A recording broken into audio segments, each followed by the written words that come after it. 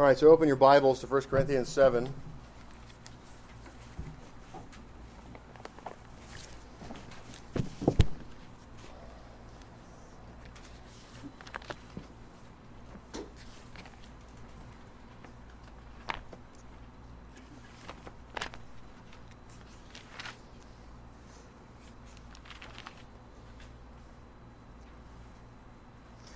So the end of chapter 6 has a kind of section that relates, it kind of comes into here, just as a reminder.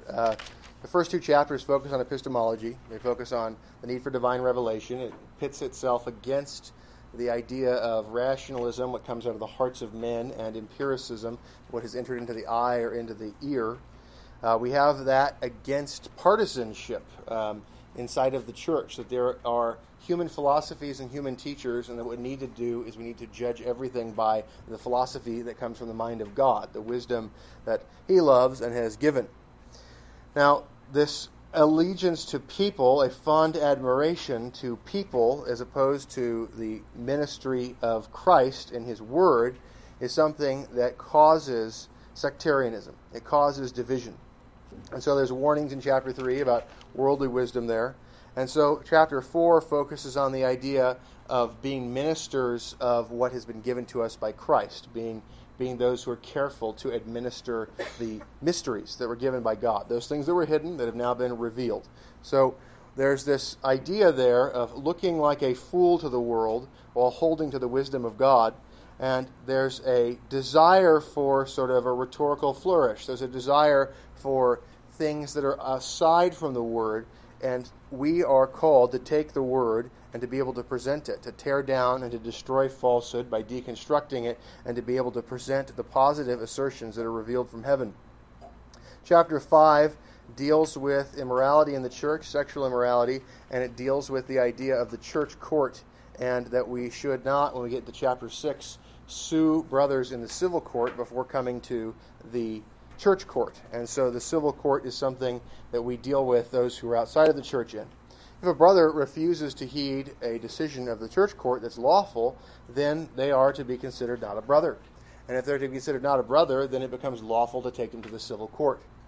And so we go to the idea of a general obligation to glorify God in our bodies and also with our minds. And Paul begins to deconstruct some of the phrases, some of the sayings that are used. All things are lawful for me. Food's for the stomach, and the stomach for foods. He starts to show how these people have taken these little sayings that have some truth in them and how they've abused them. And so the Apostle Paul begins to show them the incoherence that they lead into. And so we get to the end of the chapter, and we're reminded of verse 15. It says, "Do you not know that your bodies are members of Christ? Shall I then take the members of Christ and make them members of a harlot? Certainly not. Or do you not know that he who is joined to a harlot is one body with her? For the two, he says, shall become one flesh. But he who is joined to the Lord is one spirit with him." So there's a reminder of the institution of marriage by God. And there's also a reminder of the idea that marriage is ultimately about the union between Christ and the church. And so the spiritual union between Christ and the church is a thing where there is a thing called spiritual adultery, where if we are not obedient to Christ, that we are breaking covenant with Christ. And so that can occur with literal adultery. It can also occur with idolatry. And so we get to verse 18. "Flee sexual immorality." The word is porneia. "Every sin that a man does is outside the body, but he who commits sexual immorality," porneia, "sins against his own body." That's definitional for us. Verse 19. "Or do you not know that your body is the temple of the Holy Spirit who is in you, whom you have from God, and you are not your own? For you were bought at a price, therefore glorify God in your body and in your spirit, which are God's." So a sexual act with the body outside of marriage is porneia. We get to chapter 7, and in chapter 7, there's sort of an answering of questions. Paul, we have in the first verse, it says, "Now concerning the things of which you wrote to me," right? So he's now starting to answer questions that they wrote to him about. And so the addressing of issues, he's going to help us to see those. He's given general principles at the beginning, and his concern is based upon the report of sectarianism. His concern is that unity comes from having a shared authority and a shared doctrine, and he's concerned about certain principles of action, and he wants to make sure that everybody gets to this idea that they need to glorify God with the body, and that then is going to be general principle sets that govern how he answers the rest of the letter. So we get into this part, and he says, "It is good for a man not to touch a woman." Now, what's this about? This is the idea that the word touch there, to not touch a woman, that word touch can also be translated as light. This idea of lighting of a flame, that there's a danger of a fire of lust, the passions of it. So touching in such a way as to cause sexual desire is particularly in view here. And he's asserting that it is good for a man not to touch a woman. That's generally the case. At the same time, verse 2, "Nevertheless, because of sexual immorality, let each man have his own wife, and let each woman have her own husband." So he's saying, sure, that's good. This seems to be another saying. It's good for a man not to touch a woman.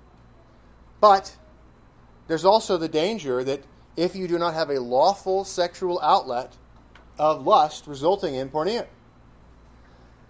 And so, the idea of marriage being important, every one of you young persons, every one of you who's not married, whenever you have sexual desire and you have to deal with it, that is an indicator from God to work on getting married. That's what it is. That's an indicator to work harder, to be ready, to be in a position to get married. That's what that is. So you control that. You do not give loose to it. What you do is you control yourself and you divert those energies into figuring out how to be ready to get married, how to be ready to be the kind of person that a good spouse would want to marry, and then putting energy into getting married. That's what the sexual desire is an indicator of. So let each man have his own wife, let each woman have her own husband. So there's a general rule. Sexual desire is a spur, a goad to get married and to do the work to get married. Verse 3, "Let the husband render to his wife the affection due her, and likewise also the wife to her husband."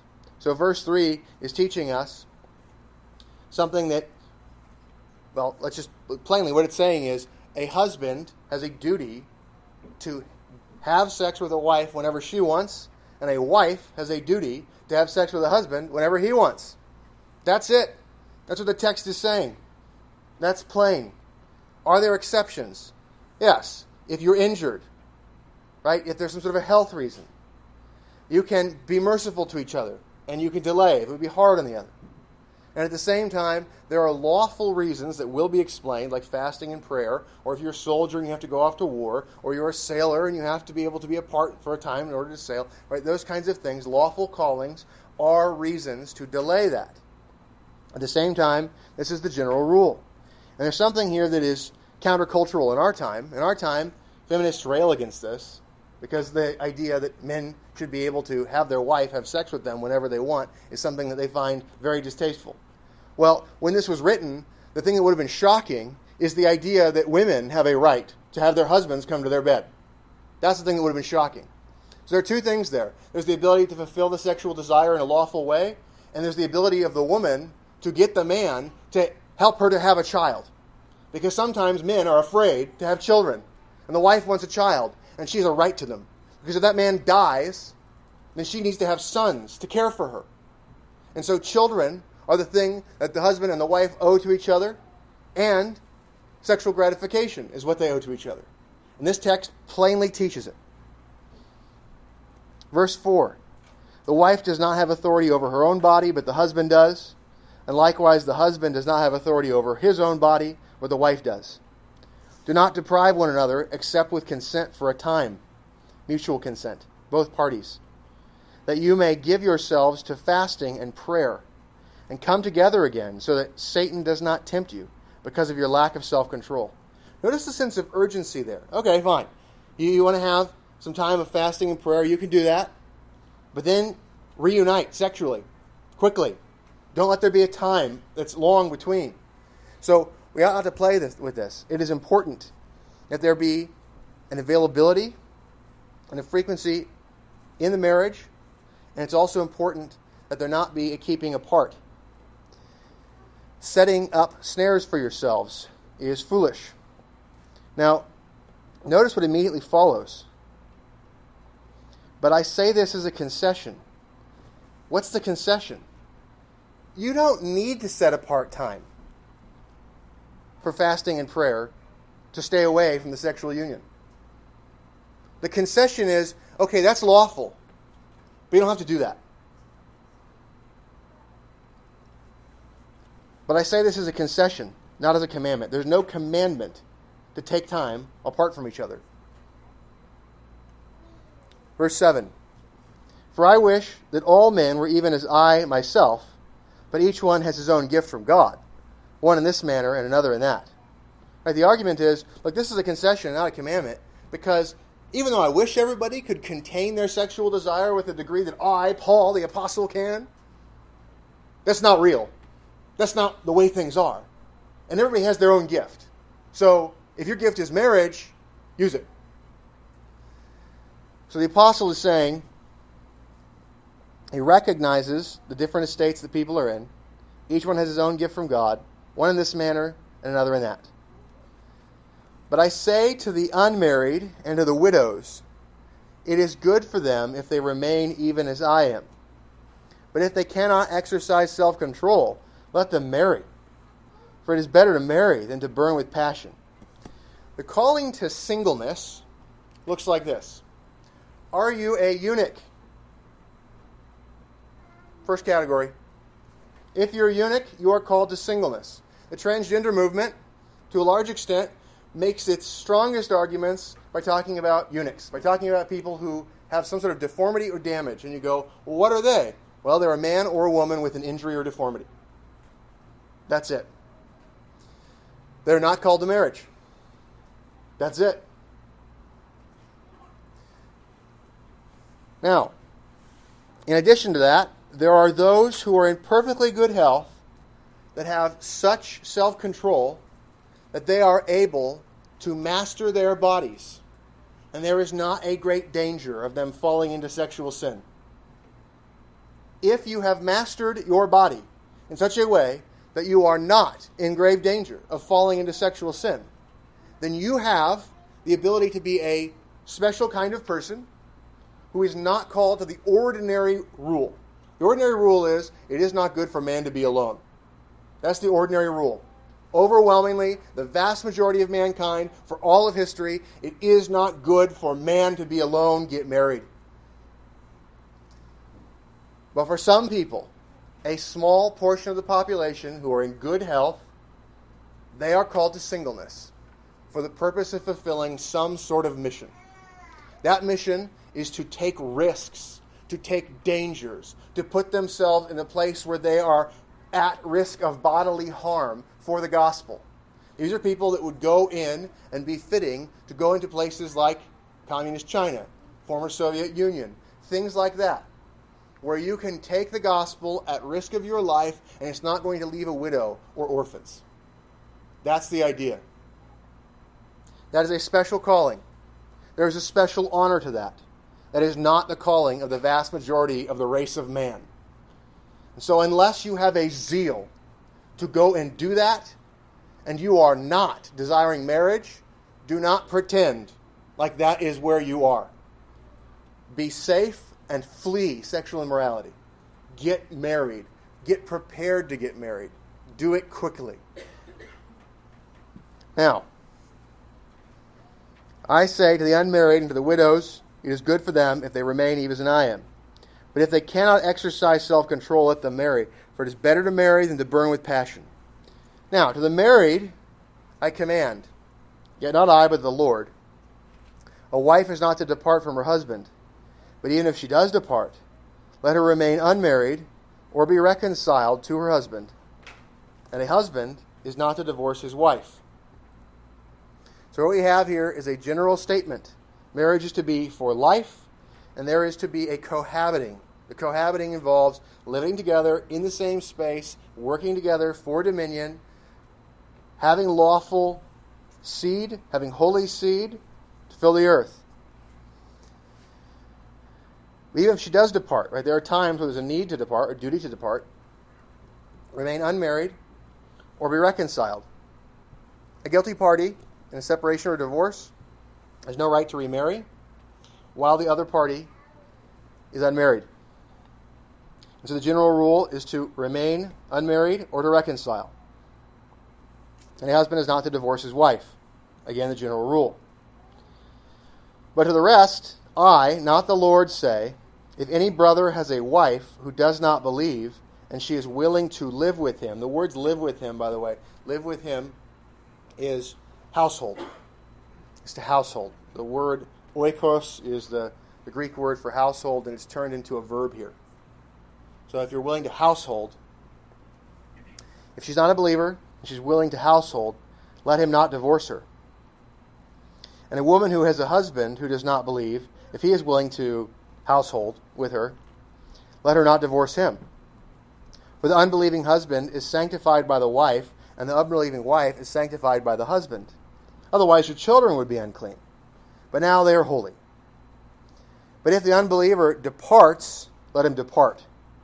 A brother or a sister is not under bondage in such cases. The word, I'm going to go back to the verses in between here, but I want to deal with the under bondage part. The word under bondage there is bound. It's a single word, it's bound. And so the idea is bound in what? It's no longer bound in covenant. The covenant's been unloosed. Abandonment ends the covenant. Is not under bondage in such cases, but God has called us to peace. So we are to be at peace with that, and we are to prosper in our new state. Eirene is the word for peace. For how do you know, O wife, whether you will save your husband? Or how do you know, O husband, whether you will save your wife? In other words, you don't travel to the end of the earth. You don't keep constantly trying to get this person to come back and to repent and to do all that kind of stuff. You are called to peace. You go do good work. You prosper where you're at, because you can't just chase them around hoping you're going to get them to repent. You don't know. You don't know. You don't know if you're going to get them to repent. God knows. But you don't do that. You're not called to that. So, let's back up. This idea of verse 14. The unbelieving husband is sanctified by the wife, made holy. And the unbelieving wife is sanctified by the husband, made holy. Otherwise your children would be unclean. But now they are holy. What is this holiness? Is this a doctrine of justification by marrying a believer alone? Is this a doctrine of justification by being born of a believer alone? No. Some people will say this. You'll hear this. This is a Baptist line. It's funny. I'm trying not to laugh. The idea is that if there's a believer in the house, it's going to make an unbeliever morally better than if the believer weren't there. Ha-ha. Now, this is nonsense. This is not the point. What is the point? The point is the point that has been made all throughout the Scriptures. The point is what has plainly been dealt with in terms of the idea of a holy seed throughout. The demand that believers marry believers so that they can raise believing children. What's this holiness? The holiness is a visible separation from the world. What is this visible separation from the world? It's called being in the visible church. The church is distinct from the world. So let me now take you to the handout. Let me demonstrate this principle to you. Look at Genesis 4.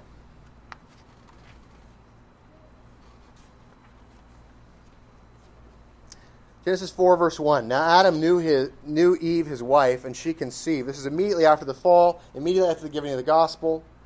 Adam knew Eve, his wife, and she conceived and bore Cain, which means to acquire, like to acquire a man, and said, I have acquired a man from the Lord. Then she bore again, this time his brother Abel. Abel means breath. Now Abel was a keeper of sheep, but Cain was a tiller of the ground. And in the process of time, it came to pass that Cain brought an offering of the fruit of the ground to the land, to the Lord. Now, notice it says the literal language is, in the process of time, is at the end of days. It's an interesting phrase, the end of days. Sounds kind of like the end of the world, right? You're used to hearing, the end of days or the last of days or in the last days, right? Those are phrases you're used to hearing, and you think about that being the end of time. That's not it. This is really close to the beginning of time. Like really close. Really close to the beginning of time. So what is this about? What is the end of days? Well, it's the end of the days where there was no distinction between the church and the world. This is a change of administration of the way that the form of the world worked.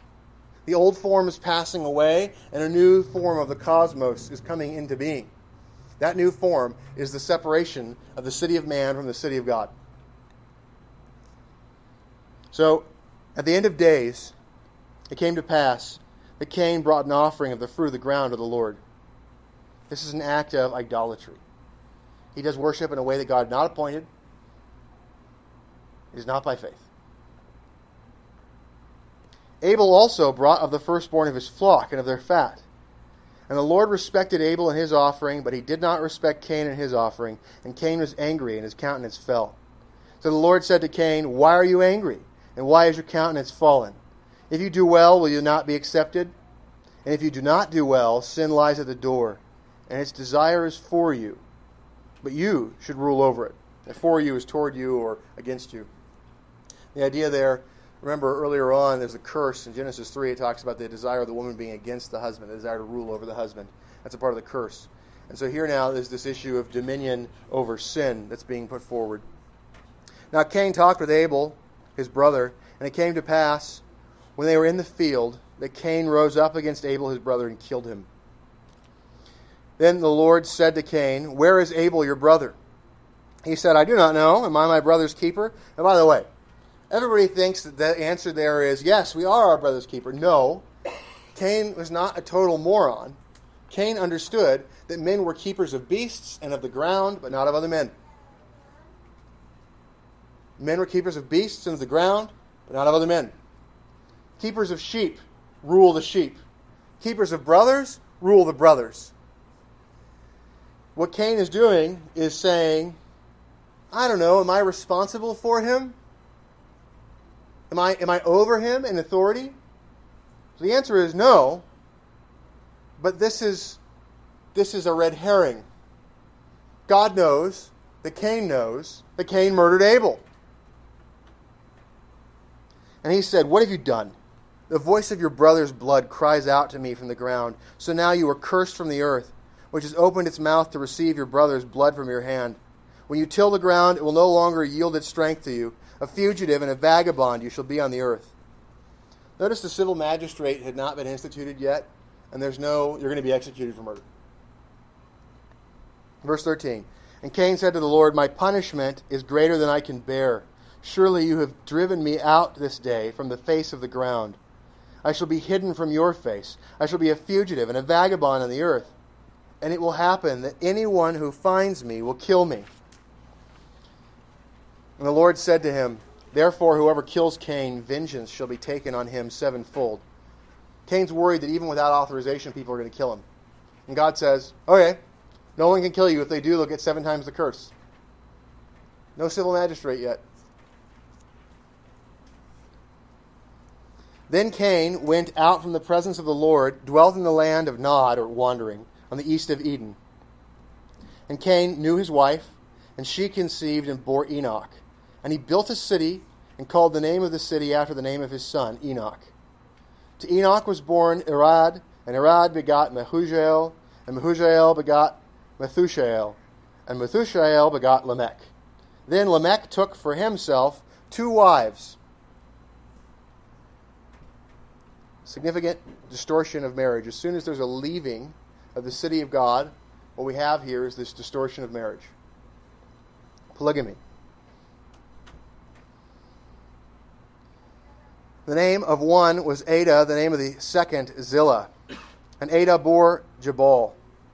He was the father of those who dwell in tents and have livestock, right? So he's a father in the sense that he is the one who developed an extraordinary ability to have livestock. He is a rancher. This guy's a cattle king. His brother's name was Jubal. He was the father of all those who play the harp and flute or pipe. So instrumentation, creating arts here. We have the development of of ranching, and now we have the development of the arts. And as for Zillah, she also bore Tubal-Cain, an instructor of every craftsman in bronze and iron. Right? This is another art of metallurgy. And the sister of Tubal-Cain was Naamah. Then Lamech said to his wives, so notice here, they have all this dominion work going on in the city of man. And what are we told in the scriptures about those who are opposed to the church? They exist to hew out stone and lumber, to carry water, to pile up silver. That's what they're for. They pile up silver for the elect, like mountains. They create wealth that we get to exploit. That's what they do. Their hatred of God and their hatred of the church, they still do productive economic work. And it creates wealth that we get to enjoy. And so we see them doing that activity, even there. Then Lamech said to his wives, Ada and Zillah, hear my voice. Wives of Lamech, listen to my speech. For I have killed a man for wounding me, even a young man for hurting me. If Cain shall be avenged sevenfold, then Lamech 77-fold. So here's this vengeful attitude apart from lawful order. This is what man does in man's law when man does not have the law of God to know what is just crime and what is a just penalty for that crime. He makes it so that there are disproportionate penalties based upon the vengeful wrath of a ruler, this hyper-patriarch here, taking the sword into his hand, taking multiple wives into his hand, arrogance. And we get a zoom out, we go to the city of man and its establishment, and it's kind of going into future generations, and then we come back. We come back to the line, the holy line of the holy seed. Verse 25, and Adam knew his wife again, and she bore a son and named him Seth, which means appointed. He's appointed in the place of Abel. And it points to Christ as the one who's appointed in our place.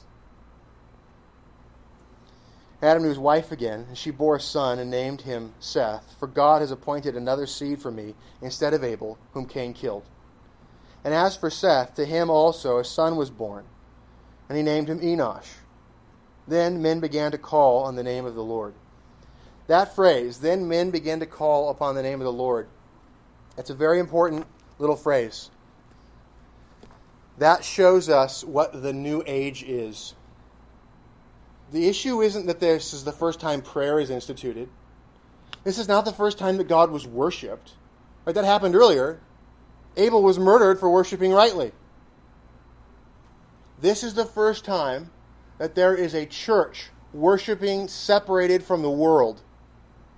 The calling upon the name is the idea of a set of persons who worship apart from the world.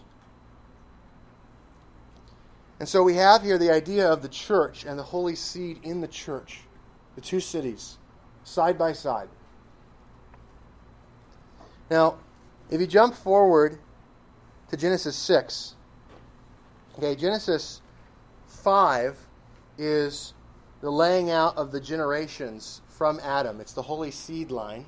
And it gets us to Noah, and it talks about how there's this promise of Noah. The word Noah means rest. And the idea that he's going to give rest from the toil in the ground is sort of the idea there. There's a hope that he's the one who will bring peace or rest. And all these names point to the promise of the seed of the woman. We get to Genesis 6. Now it came to pass when men began to multiply on the face of the earth. Now, began to multiply is a disappointing translation. Because the word began there is really defiled. Okay, so it's now it came to pass when men defiled to multiply. The time when men defiled to multiply. So in order to multiply, they defiled themselves. This helps to make it very clear that the view that Douglas Wilson is now propagating, his attempt to popularize the medievalist view that this is angels copulating with humans, which is nonsense superstition from the Middle Ages. Okay, that is not what this text is about. The Nephilim are children born from human beings. This is not some unapplicable, useless text for us. Beware of sex with demons. No, it is not what this is about. What this is about is marrying unbelievers. Horror of horrors. This is what destroys. So, it came to pass when men defiled to multiply on the face of the earth, and daughters were born to them. But the sons of God, those are not demons, those are believers. That's the holy seed. These are the sons of Elohim. Saw the daughters of men that they were beautiful, and they took wives for themselves of all whom they chose. And the Lord said, My spirit shall not strive with man forever, for he is indeed flesh. Okay, so the sons of God, the believers, looked upon beautiful women and they lusted for them in their hearts. And they thought, because I want to gratify myself with their beauty, I am going to enter into marriage so that I can enjoy them. That's the thing. That's the danger. Young men, the draw to beautiful, godless women is high. And you have to resist that. It will bring you shame. It will bring you pain. It will bring you misery. It will cause your children to be a grief to you. And it will make all of your labors be given to godless women. It will make it a vanity. They took wives for themselves of whom they chose. Of all whom they chose. Any wife they want. They didn't take the limits of only marrying in the Lord. God has given that as a restraint. And the Lord said, My spirit shall not strive with man forever, for he is indeed flesh, yet his days shall be 120 years. So 120 years till the flood. There were giants on the earth in those days, Nephilim. Now, there are obviously literal giants in the Bible. You have Goliath, for example, and his brothers. But the point here is not that these men are physical giants, although that very well could be the case with some sort of a curse that's coming on them. It could be something that's a part of the curse here that's happening.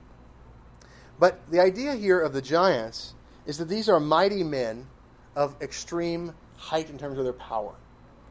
So they are mighty men on the earth. Why are they so mighty? Why are they so impressive? Let me ask you a question. If you lived 900 years and you could have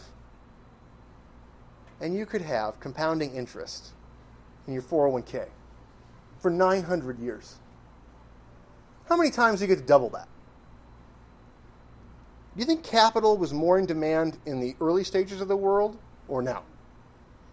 Do you think that people were willing in the process of trying to fill a wilderness planet with gigantic creatures that they had to deal with? Do you think that capital was something people would pay a higher interest for back then or a lower interest for? They were mighty because these men were able, across 900 years, their minds were like great libraries.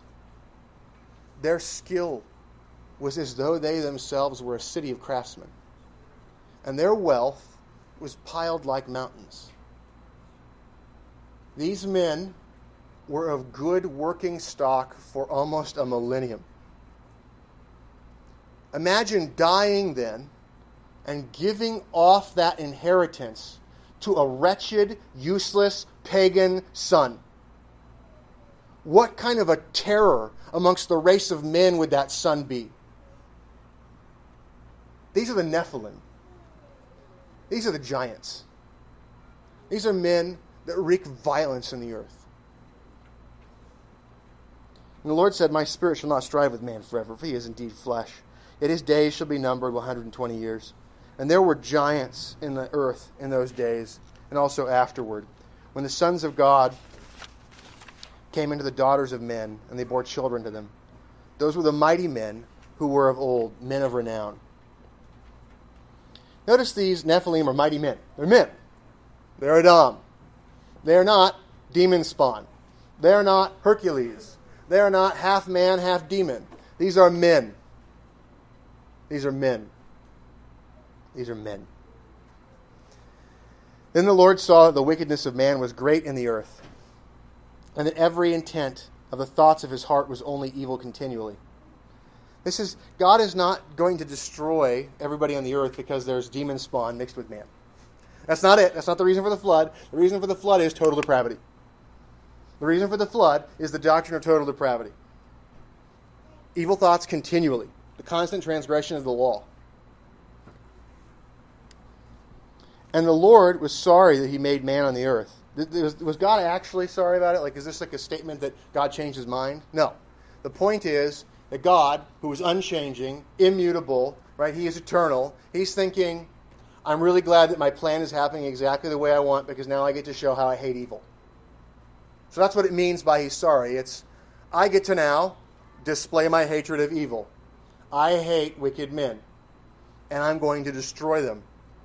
The planet was probably filled with hundreds of millions or billions of people by this point.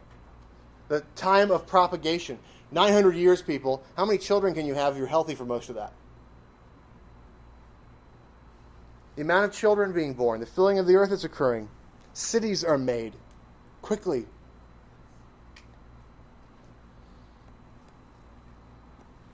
The Lord was sorry that he made man on the earth, and he was grieved in his heart.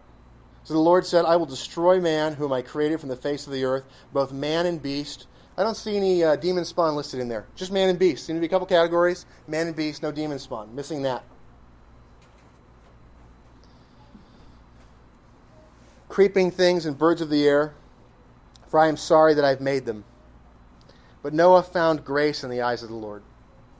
And then we go into dealing with Noah, and we have the Noahic covenant, and we have sacrifices, and we have the establishment of the civil magistrate, and the restraint of evil through that. This is the idea of the holy seed. We're going to see this. We're going to get into the covenant with Abraham, where we're going to get the sign of the covenant, and you give it to the children, right? These mark off holy children from unholy children. Households that are governed by the word of God, and households that are not. These are the distinguishers. So go back with me to 1 Corinthians.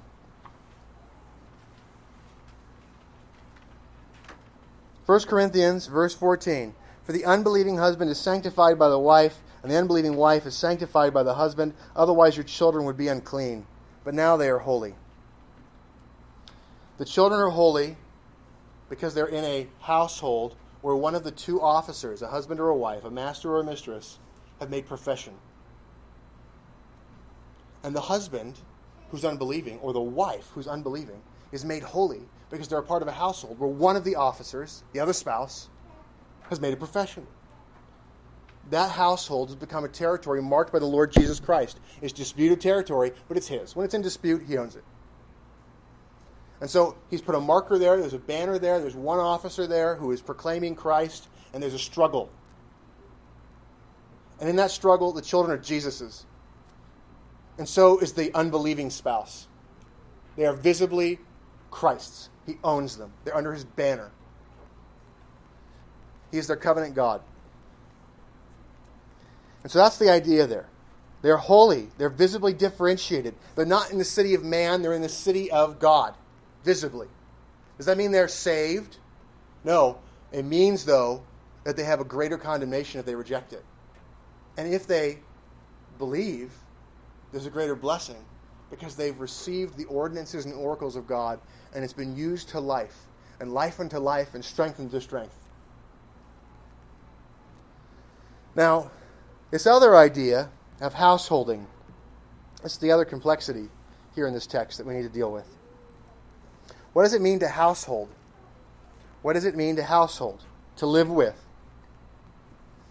Well, a lot of people will say this. They'll say, when it says in verse 12, but of the rest I not the Lord say, if any brother has a wife who does not believe and she is willing to live with him, let him not divorce her.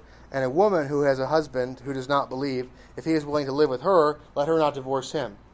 The way they interpret that is, if they're willing to just be in the same house. Doesn't matter if you're living together, doesn't matter if you're doing anything else, if they're just willing to be under the same roof, just stick it out.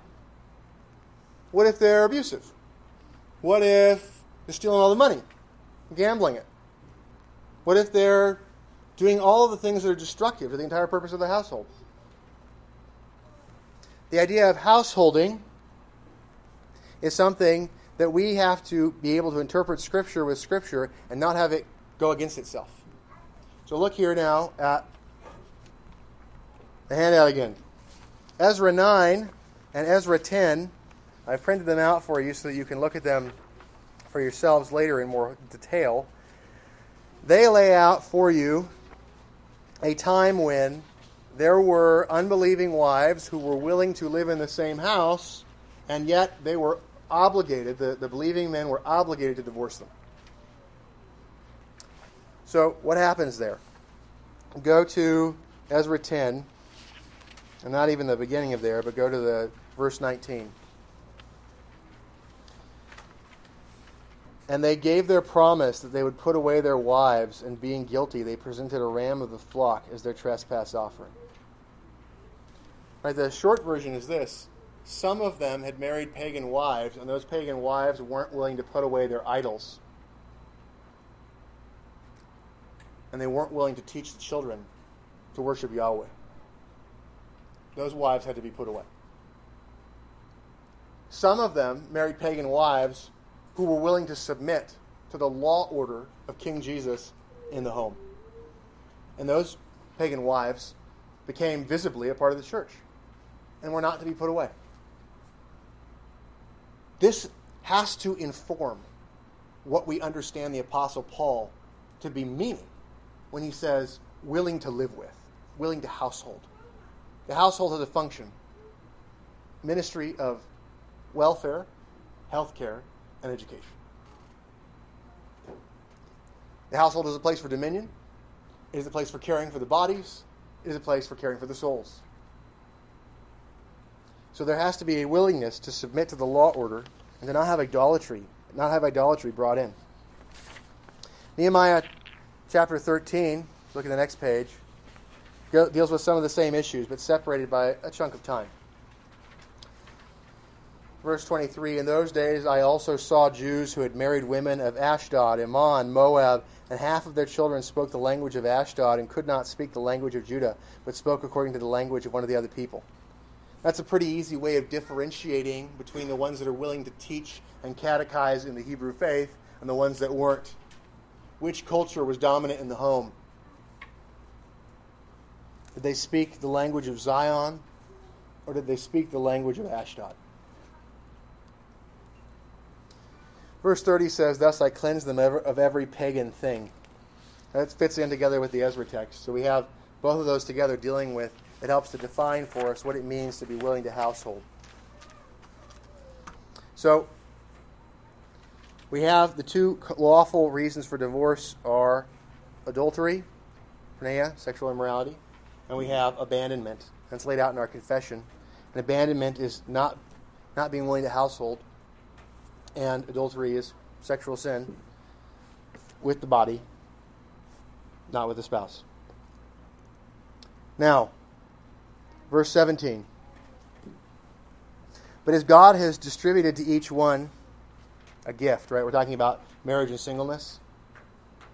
But as God has distributed to each one, as the Lord has called each one, so let him walk. And so I ordain in all the churches. Was anyone called while circumcised? Let him not become uncircumcised. Was anyone called while uncircumcised? Let him not be circumcised.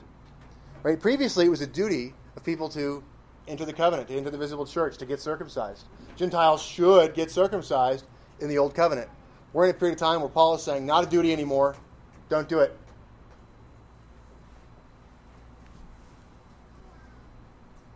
Verse 19. Circumcision is nothing and uncircumcision is nothing, but keeping the commandments of God is what matters. Well, wait a second. Genesis 17 is a direct commandment to get circumcised. Right? So what is Paul saying? He's saying it's not a commandment anymore.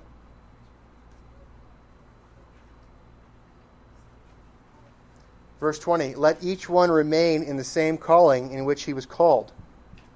Were you called while a slave? Do not be concerned about it, but if you can be made free, rather use it. So notice that, okay, fine, you're a slave, you're called, you're made a Christian while you're a slave, do well as a slave, and do what you can lawfully to get your freedom. Do what you can to get your freedom. And there's a duty of believers to help each other to get their freedom. It's our duty to improve our station. The Scriptures do not teach stoicism. They don't teach asceticism. They don't teach an unconcern for our outward condition. They teach us to use lawful means to improve our outward condition. Verse 22, for he who is called in the Lord while a slave is the Lord's freeman. Right, there's a freedom there. We are free from the doctrines and commandments of men, even if we are slaves. Likewise, he who is called while free is Christ's slave. No matter how free you are, how rich you are, how powerful you are a slave to the Lord Jesus Christ. You are commanded, you are obligated to obey every jot and tittle of his least wish. Whatever pleases him in the least bit, that is your duty. And that is what's good for you. Verse 23, you were bought at a price. Right? You are a slave, you were bought. He paid for you with his blood.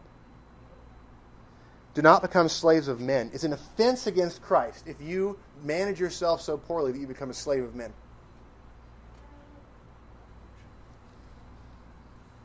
Brethren, let each one remain with God in that state in which he was called.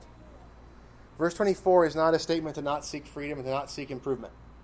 Paul just made that abundantly clear. The point is, be content with where you're at and seek to use lawful means to improve your condition.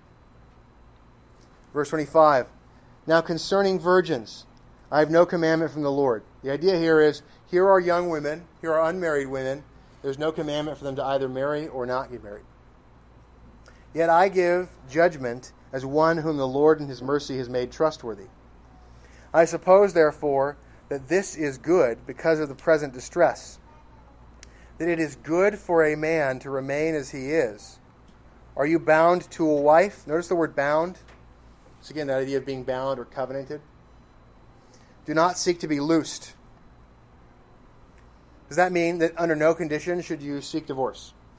No. We already have those listed out in the rest of Scripture. But the point is, don't think it's a bad thing and therefore just abandon it. Are you loosed from a wife? Do not seek a wife. But even if you do marry, you have not sinned. And if a virgin marries, she has not sinned. So this advice is advice for a very particular time. The Great Tribulation's about to happen.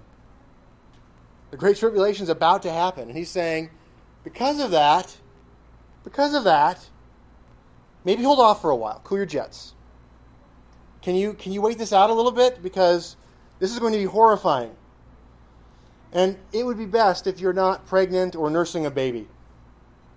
Can you hold off?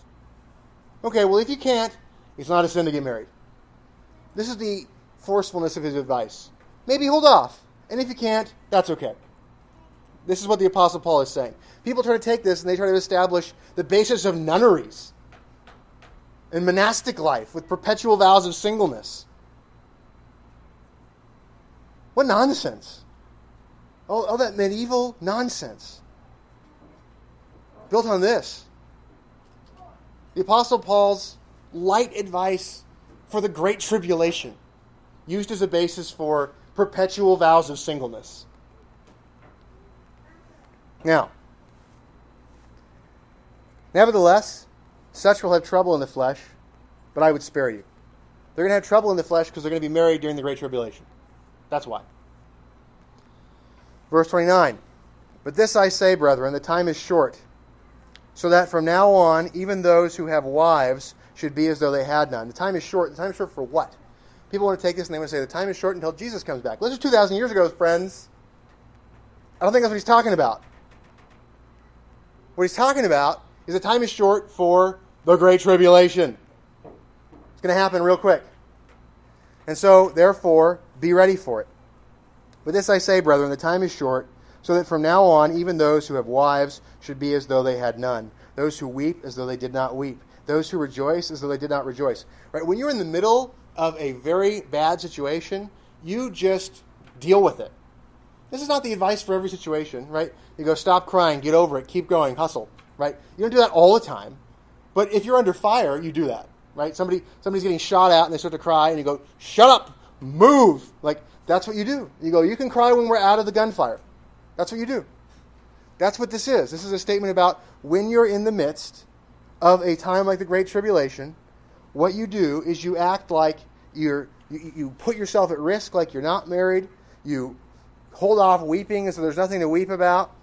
You hold off rejoicing as though there's nothing to party about. And you deal with buying like you're not going to possess anything. And this idea of possessing, the word there for possess, kind of points to the idea of possessing property that's capital property. Okay, so this idea of, think about Jerusalem. What did everybody do there? Jesus told them, hey, you know what? This whole place is going to be destroyed. Not one brick is going to be left on top of the other within the lifetime of everybody here. And so what did they do? They sold all of their real estate. That's what they did. Every Christian in the place sold their real estate. And that's supposed to be the basis for apostolic communism? They sold their real estate and they blessed each other. And so now, from now on, we should have church-run communism. This is how some people read that text. They're not paying attention to the context at all. The context is, the city's going to be destroyed, the real estate's going to be worth nothing, sell it fast. Other people don't believe this, you believe this, you can get a good deal. And so Paul is now saying to these people, if you have property, and if you're buying, act like you are not a possessor of that. Deal with your capital like you're trying to deal with a short-term problem. We're in a disaster scenario. Try to make sure you live. Don't try to get a better rate of interest. Right? That's the idea. Use your capital to survive. Verse 31, and those who use this world as not misusing it. Right? So don't make temporary pleasures into the goal. Make glorifying God into the goal. For the form of this world is passing away. Right? The form, the outward order of the cosmos is what it's saying. It says the schema or plan of the cosmos is passing away. The order of things right then is ending. What's happening there? The destruction of the old system, the old administration of the covenant of grace with the destruction of the temple, the great tribulation and the great apostasy. Those are all going to occur. And that's going to reorder the world. And it did. This is not the time, to worry about getting the best rate on the government bonds. Verse 32, but I want you to be without care. He who is unmarried cares for the things of the Lord, how he may please the Lord. But he who is married cares about the things of the world, how he may please his wife. Right? So ordinarily, it's a good thing for a man to care about pleasing his wife and for a wife to care about pleasing her husband. That's ordinarily good. That's ordinarily how households are built. That's ordinarily how children get raised. That's how you have the church being advanced. In crazy times like the Great Tribulation, that is not a temporary goal. The decisive point is not die. And so you try to get through it, and you try to get out of there and make it through the Great Tribulation. Verse 34, there's a difference between a wife and a virgin. The unmarried woman cares about the things of the Lord, that she may be holy both in body and in spirit. But she who is married cares about the things of the world, how she may please her husband. You know the word world there is cosmos each time. What did he say was just about to pass away? The plan or order of the cosmos. Do you see how all of this is in the context of all the stuff that's happening right there?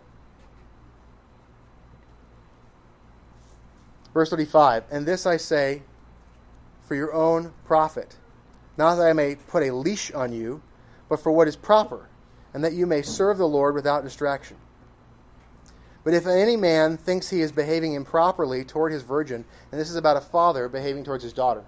If any man thinks he's behaving improperly toward his virgin, if she is past the flower of youth, and thus it must be, let him do what he wishes. Right? So the idea here is, you have a daughter and you're worried that she's going to be too old to get a good husband. Even though it's the Great Tribulation coming on, okay, you think you need to get her married in order to get her a good husband right now. That's a risk. You're assessing, is it going to be better for her to potentially be pregnant and nursing during the Great Tribulation? Or is it going to be better for her to not be able to get a husband afterwards? Well, that's a judgment call. That's the idea. Remember when Jesus was talking about, pray that it's not on the Sabbath or in winter, and, woe to those who are pregnant and nursing, right? It's the same idea.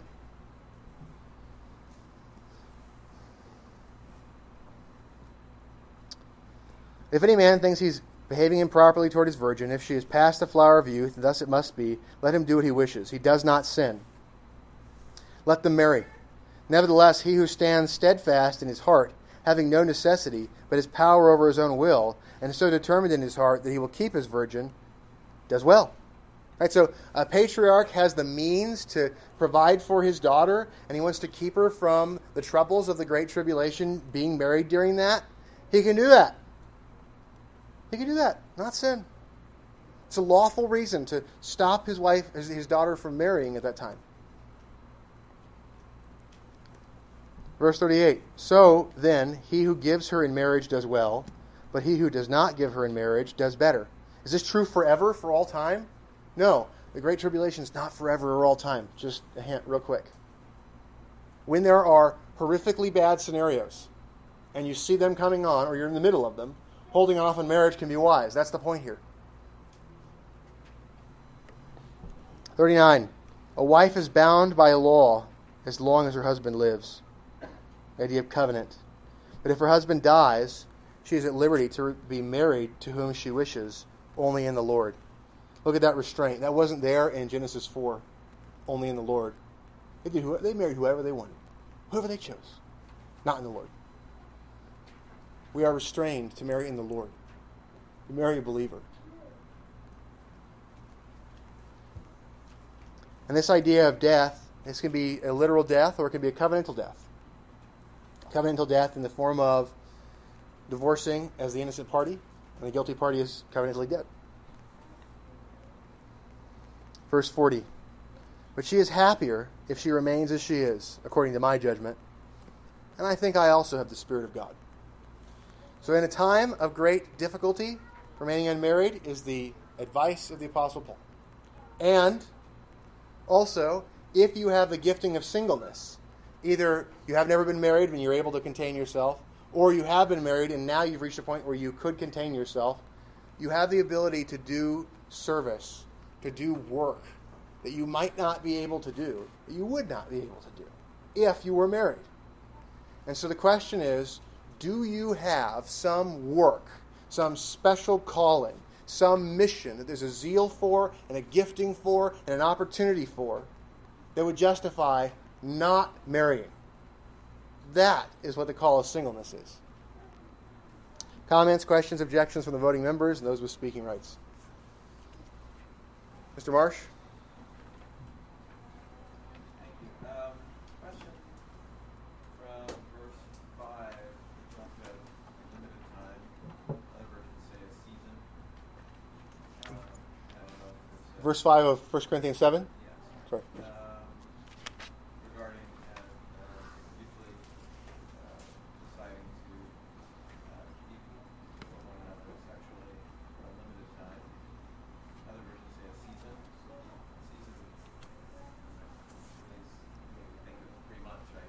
That doesn't seem like a limited time. It's a long time. So I'm just wondering.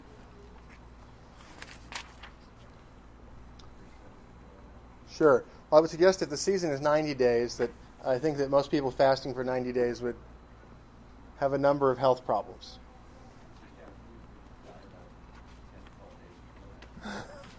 So I think the season is not what's being talked about. It's a season or a period of time for prayer and fasting, right? And so I think that the idea of the kind of length of time that somebody could deal with a fast is similar to what's being talked about. But in the Greek, let me see.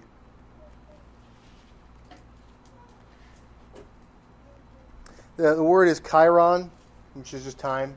It's like I'll send you something afterwards to show you that. But it's just time for a period, indeterminate. And in the second question was Genesis 4:15. I think you skipped over the mark. The Lord said in Mark 19.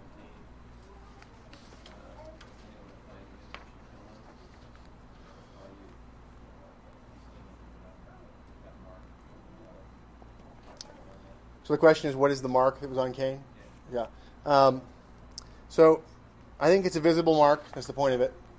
I don't know what the mark was, but it was something that was visible, and that he would have given information about it to the church. Right? He would have given to them a warning about this curse and told them what the mark was, caused them to be aware of it so they would avoid doing it. And that way, if somebody noticed that it was Cain, the result would be that people would seek to flee from him or stay away from him. And the effect of that was to allow the city of man to prosper and grow unharassed. Okay. Anything else? And let's pray.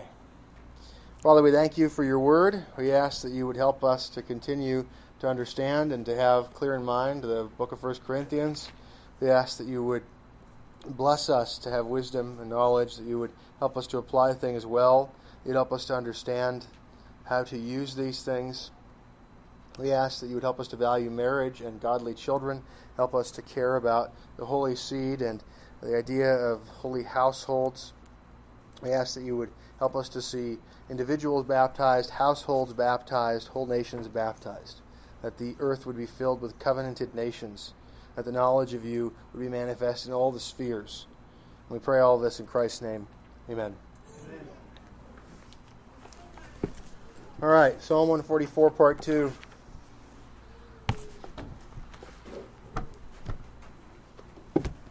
Verse 9. Please stand.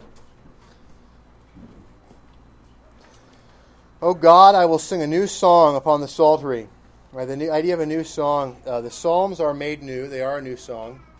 And they are made new by Christ's fulfillment of the prophecies of the Old Covenant, because we're able to look back on them in fulfillment. Just as we take all of the types and shadows and we look back on them in fulfillment. As we read the Psalms, they're full of types and shadows. That's written with Old Covenant language. And so we have all this stuff in there about sacrifices and psaltery. We have the idea of instruments and all those kinds of things. And we look back on all those as the types and shadows, and it's new. It's made new because of the fact that we look at it from the fulfillment point. Just as our hearts are made new by the knowledge of Christ, and just as we are made new men, and just as the heavens and the earth are made new by the reign of Christ. And so these are new songs. O God, I will sing a new song upon the psaltery, and on the ten-string instrument I'll sing praises to you. Remember, the instruments are only used in public worship in the temple. And so this points to public worship and to sacrifice. The instruments were played during sacrifices. And so we are reminded of that. That means we should be thinking about the sacrifice of Christ as we're gathered together singing this in the public worship. For it is he that unto kings will bring their salvation, and he who rescues his servant David from deadly swords. Save me from the hand of strangers, whose mouth speaks vanity, and save me from their right hand, which is a hand of falsehood. Right, so there's that false covenanting again. Grant that our sons may be as plants growing strong in their youth. Right? These are covenant sons. These are the holy seed. The idea that we're praying that they would grow strong, that we would see strong young men in the church. And our daughters as cornerstones polished for a palace. Right, so they're going to be stable women. They're going to be beautiful, polished for a palace. They're going to have grace about them. That is the idea here. Strong, beautiful, graceful women. When our barns are filled to the brim with the most bountiful stores, when our sheep bring thousands and then 10,000s fill our fields, right? The Lord brings prosperity. When our oxen are strong for work, when there's no breaking in, there's security from crime. When there's no mischief going around and no complaining cries. Happy are they who find themselves in such a case as this. Yes, all those whose God is the Lord. Truly happy are they. The knowledge of God gives eternal life, and the knowledge of God tends to create social order and beauty. And that's the idea here.